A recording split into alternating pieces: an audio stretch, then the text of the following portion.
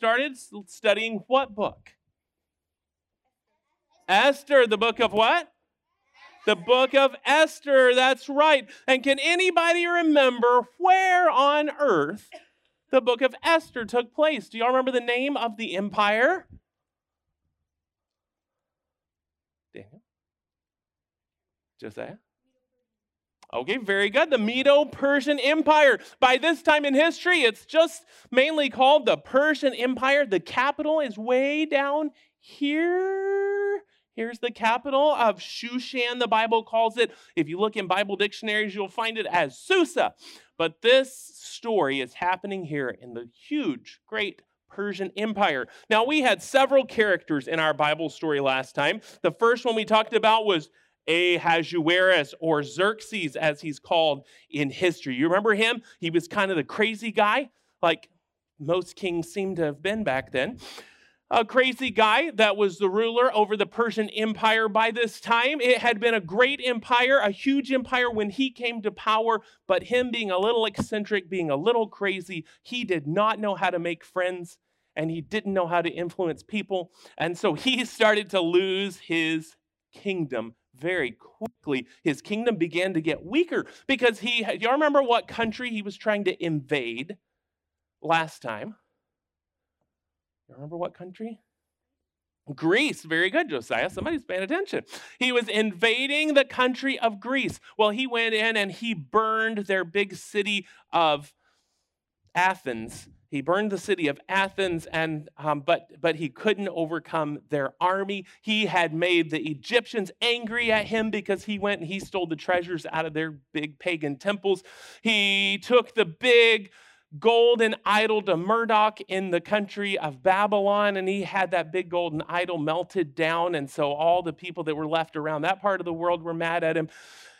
And so to pay for all of this, he raised taxes really high. And so before long, Ahasuerus his kingdom began to fall apart. Well, there was another man in our story, this man here, Mordecai. Mordecai he was a Jew that worked in the palace of the king. Specifically, he worked in the gate of the king of Persia. Now, some of the Jews had gone back to the Holy Land. God had told them to go back, and so some of them went back, but a bunch of them stayed. We don't know why we don't know why Mordecai stayed, but we do know he stayed and that he had a job. Maybe they didn't let him go back because he worked at the palace. Whatever the case was, Mordecai worked for the king. And if you remember, he had a cousin, a younger cousin that he had raised like his very own daughter. Her name was Esther, that's right. And Esther had become the queen of Persia and taken the place of Vashti. Now, last time we talked about why on earth would God have a Jewish girl marry this heathen, crazy man? Y'all remember some of the crazy stuff he did? I heard kids talk about it sometime recently. That's right, the men who built a bridge because remember the waves came and knocked it down? That's right, they had to beat the waves to get even with the waves for knocking down his bridge that he had built.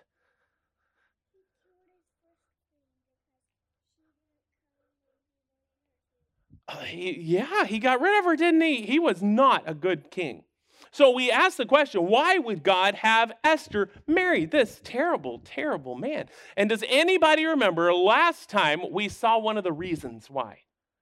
The first reason, remember? Mordecai overheard a plot in the gate. Two men were deciding how they were going to kill the king, but Mordecai heard their plans, and he went and told Esther, and Esther went and told the king, and they were able to get rid of these men that were trying to kill the king. So God had brought Esther here to save the king's life. Well, today we're going to see some other reasons why God made Esther the queen of Persia.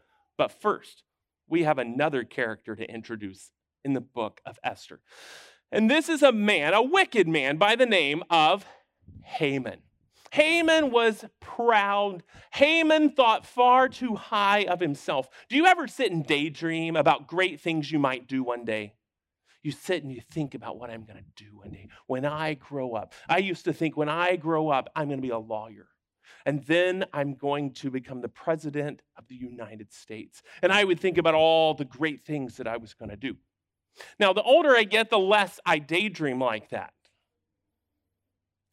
But not Haman. He was still daydreaming, as we'll find out about next month, some of his daydreams that he had ideas of greatness that he was going to perform.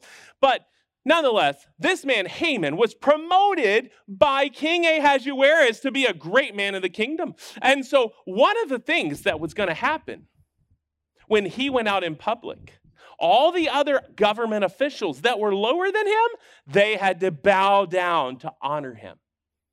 Now, there's all different reasons why people talk about that they were supposed to do that. Some say it was just to honor him. There was a cult in the country of Persia that was led by this high priestess man, not a God-fearing man, very superstitious man. But he had this teaching that there were certain people that basically had a little bit of a God inside of them. Well, this Haman was very wealthy, we're going to find out. He was very powerful. And so it may have very well been that the king recognized this power that this man had, the greatness of this man. So if he was following this cult, then he would have believed that this was a great man. And so everyone should bow to him, not just out of respect, like you would bow to a king, but it would be a form of worshiping him. So it could very well have been that he was being worshiped. Whatever the reason, we don't know exactly why they were having to bow down. But whatever the reason was, this guy back here, Mordecai, didn't like the idea of bowing down to this wicked man, Haman. But before we go any further, there's one more character that we need to talk about. And his name is never used in the book of Esther, yet he's there the whole time. And that final character, and the most important character of the book of Esther, is God. Did you know God's name is never found there? He's not talked about. There's no prophecy of Jesus being born or Jesus dying on the cross. None of these things are there. It's like, literally, he's never spoken of. But you know what? The book of Esther is all about something we call God's sovereignty. Can you say that word? God's sovereignty. Say that one more time. God's sovereignty. Sovereignty means power. That God has power. He has the power to control history. He has the power to control a king. He has the power we'll talk about that in a minute. But God has power. And even though God's name is never mentioned in the book of Esther, we find that God was working to protect his people, even though they lived in a heathen, a pagan society. Well, let's go back to Haman here. Haman had been given this great role of leadership, and everybody was supposed to bow down to him. But as I said, Mordecai refused to. He would not bow down. Well, they started trying to get him to bow down. They were telling him, this is a bad idea. Every day when he walks through the gate, you just stand there, and the rest of us bow down. He's going to notice, and Haman is not going to like it. The king is not going to like it. But Mordecai, whatever his reason was, Mordecai refused to bow down. He said, I am a Jew, and I will not bow down. Well, day after day, they tried to convince him to bow down, and he wouldn't do it. So finally, one day, some of these men went and told Haman, said, there's this one guy, Mordecai. He refuses to bow down to you. Well, this made Haman angry. He started trying to figure out a way that he could get even with Mordecai. He thought, I want to kill him, but I don't want to just kill him.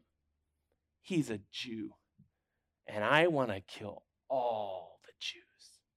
So every day, he would get together all of his wise men that would gather around, and when he would start making decisions, he was apparently a very superstitious man. Superstitious means that, like you believe that a rabbit's foot in your pocket's actually going to protect you. Or you believe that a horseshoe hanging over your door is actually going to bring you good luck. Those are superstitions. If you step on a crack, you'll fall and break your back. Those are superstitions. I've stepped on lots of cracks and my back hasn't broken yet. That would be a superstition, right? Well, one way that he lived was by making decisions by a roll of pur. You know what a pur is? A pur was kind of like dice. Or in the Bible, in the Hebrew scriptures, it was called a lot. L-O-T. Now, in the law of God, there were times where they were supposed to use lots when they went into the promised land and they were having to split up the land and decide who was going to get what property. They would line up and then they would start basically rolling the dice. It would be like flipping a coin at a football game, right? To decide which team's going to go first.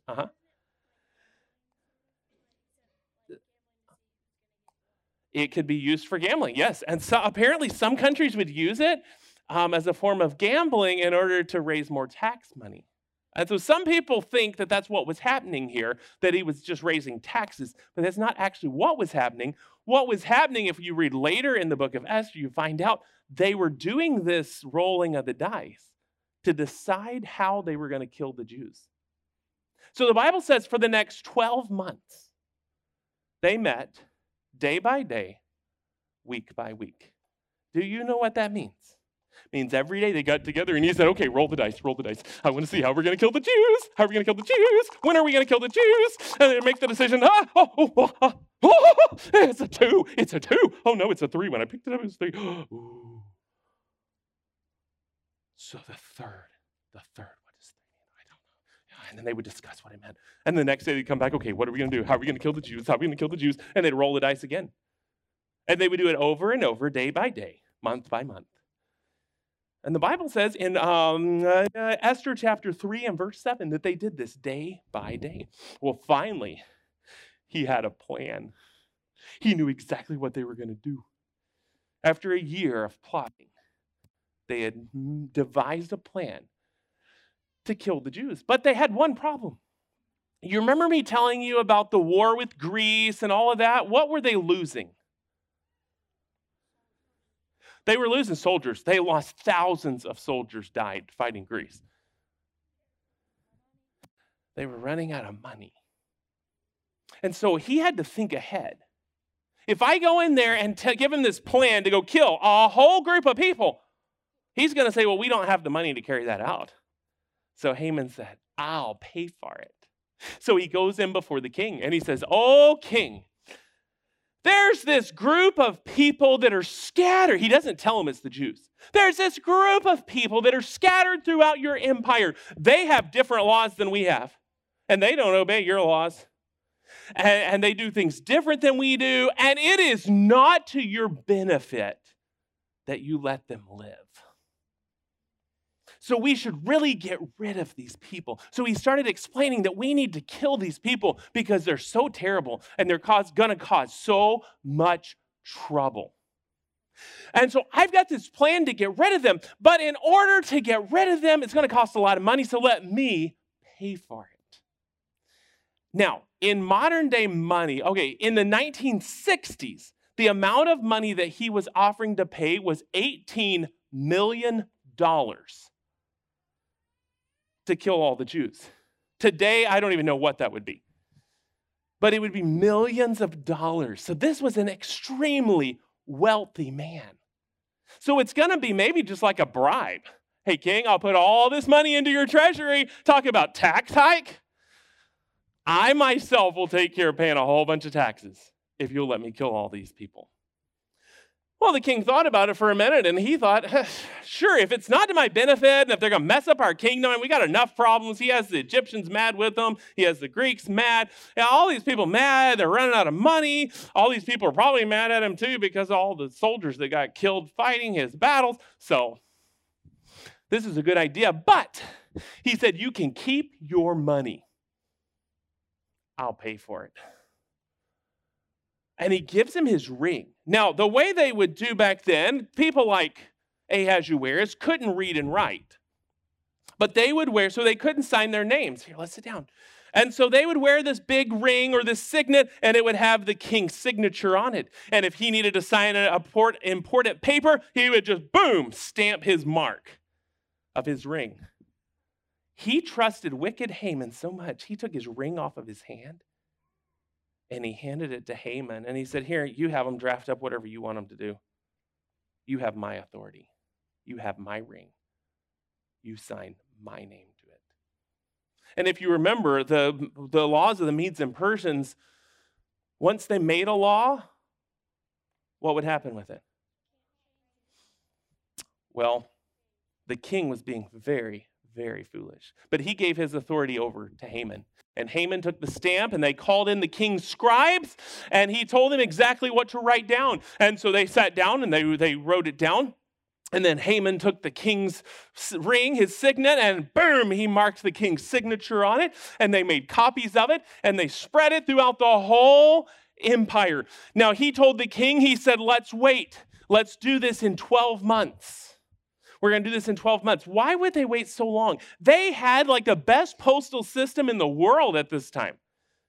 King Cyrus, who invaded Babylon, he had set up with these really great horsemen that could ride some really amazing horses, and they would take messages from one end of the kingdom to the other. They could get messages across the country fast. But for some reason, Haman thought we want to make sure we're prepared. Maybe he thought we want to make sure we kill all of them. Maybe he was giving them plenty of time to mark who all the Jews were. Whatever the case was, they sent out the message. And when the message was read in Shushan, in the capital city, not the palace, but in the city itself, when they read it, the Bible says that the whole city was confused.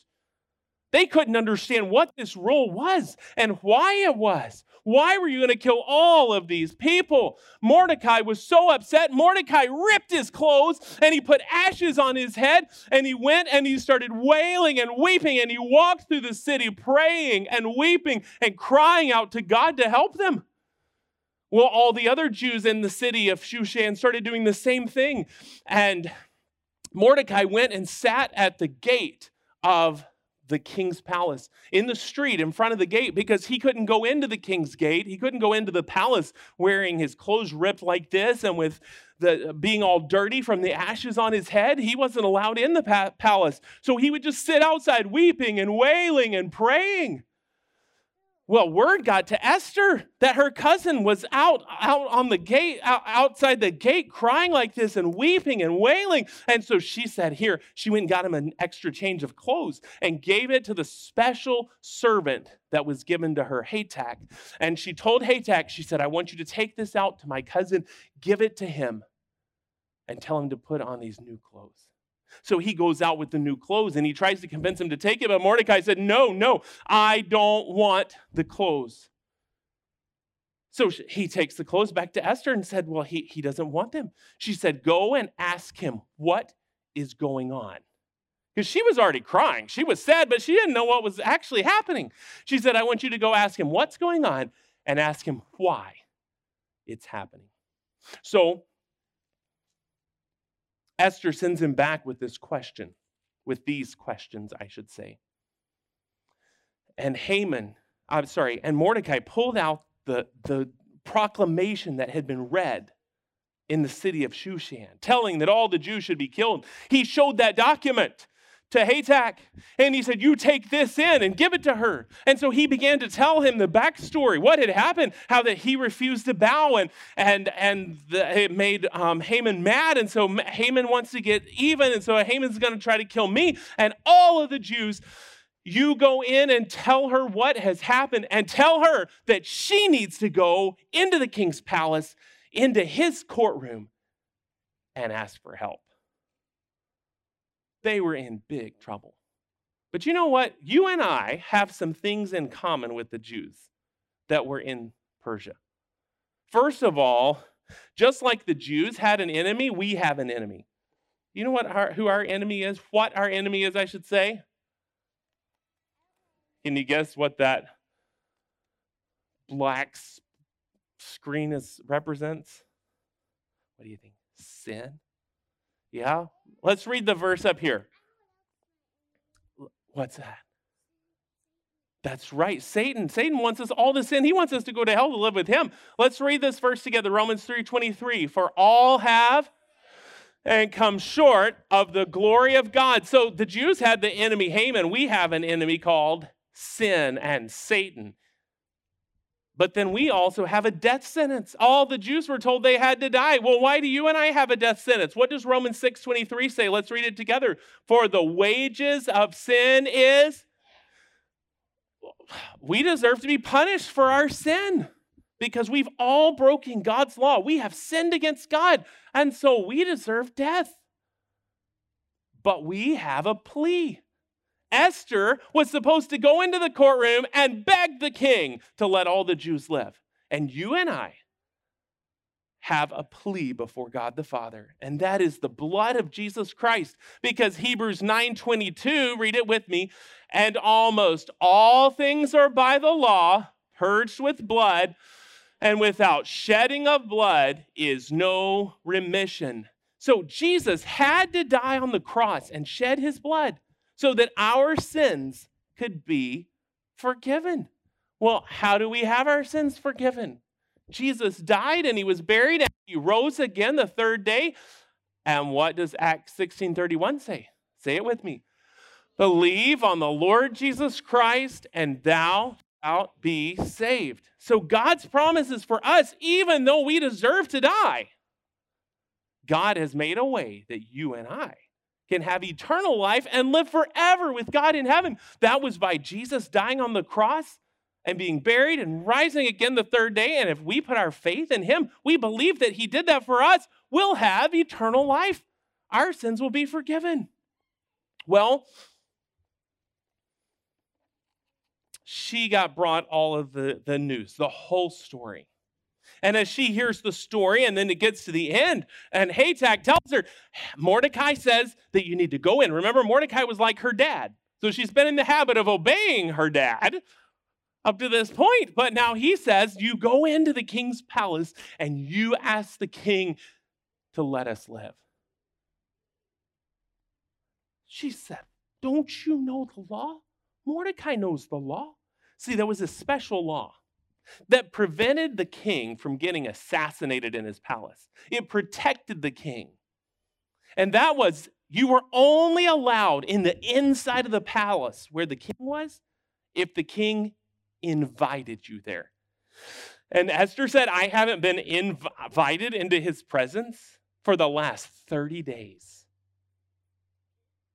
The punishment for going into the king's presence without an invitation was that you would be killed.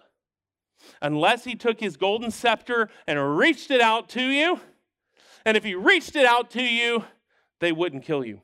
But if he didn't reach out that scepter, they would take you out and kill you right away. That was a terrible law. But Esther said, but it did protect the king because only a few people are going to get in there and only the people he trusts the most. But Esther said, I can't go in there like that. And she thought about it and she told him, she said, I want you to pray for 3 days and 3 nights. Don't eat anything all day or all night. 3 days and 3 nights.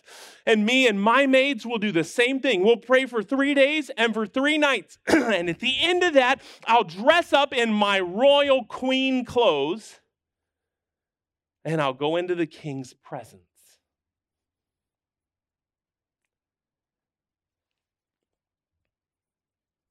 But you know what? She knew she may still die. Because she had sent word back to Mordecai about the law, reminding him. And he told her, he said, if you don't go in and see the king, God will raise up someone else to save the people. But you and your whole family will die. You're still going to die. If you don't go into the king, you're going to die. And your family's going to die. And God will have to raise up somebody else. Wouldn't that be sad? God had chosen Esther to be queen. God had chosen Esther to save the Jewish people. But if she didn't have the boldness, if she didn't trust God enough, what was our memory verse? Does anybody remember it? Can you say the memory verse?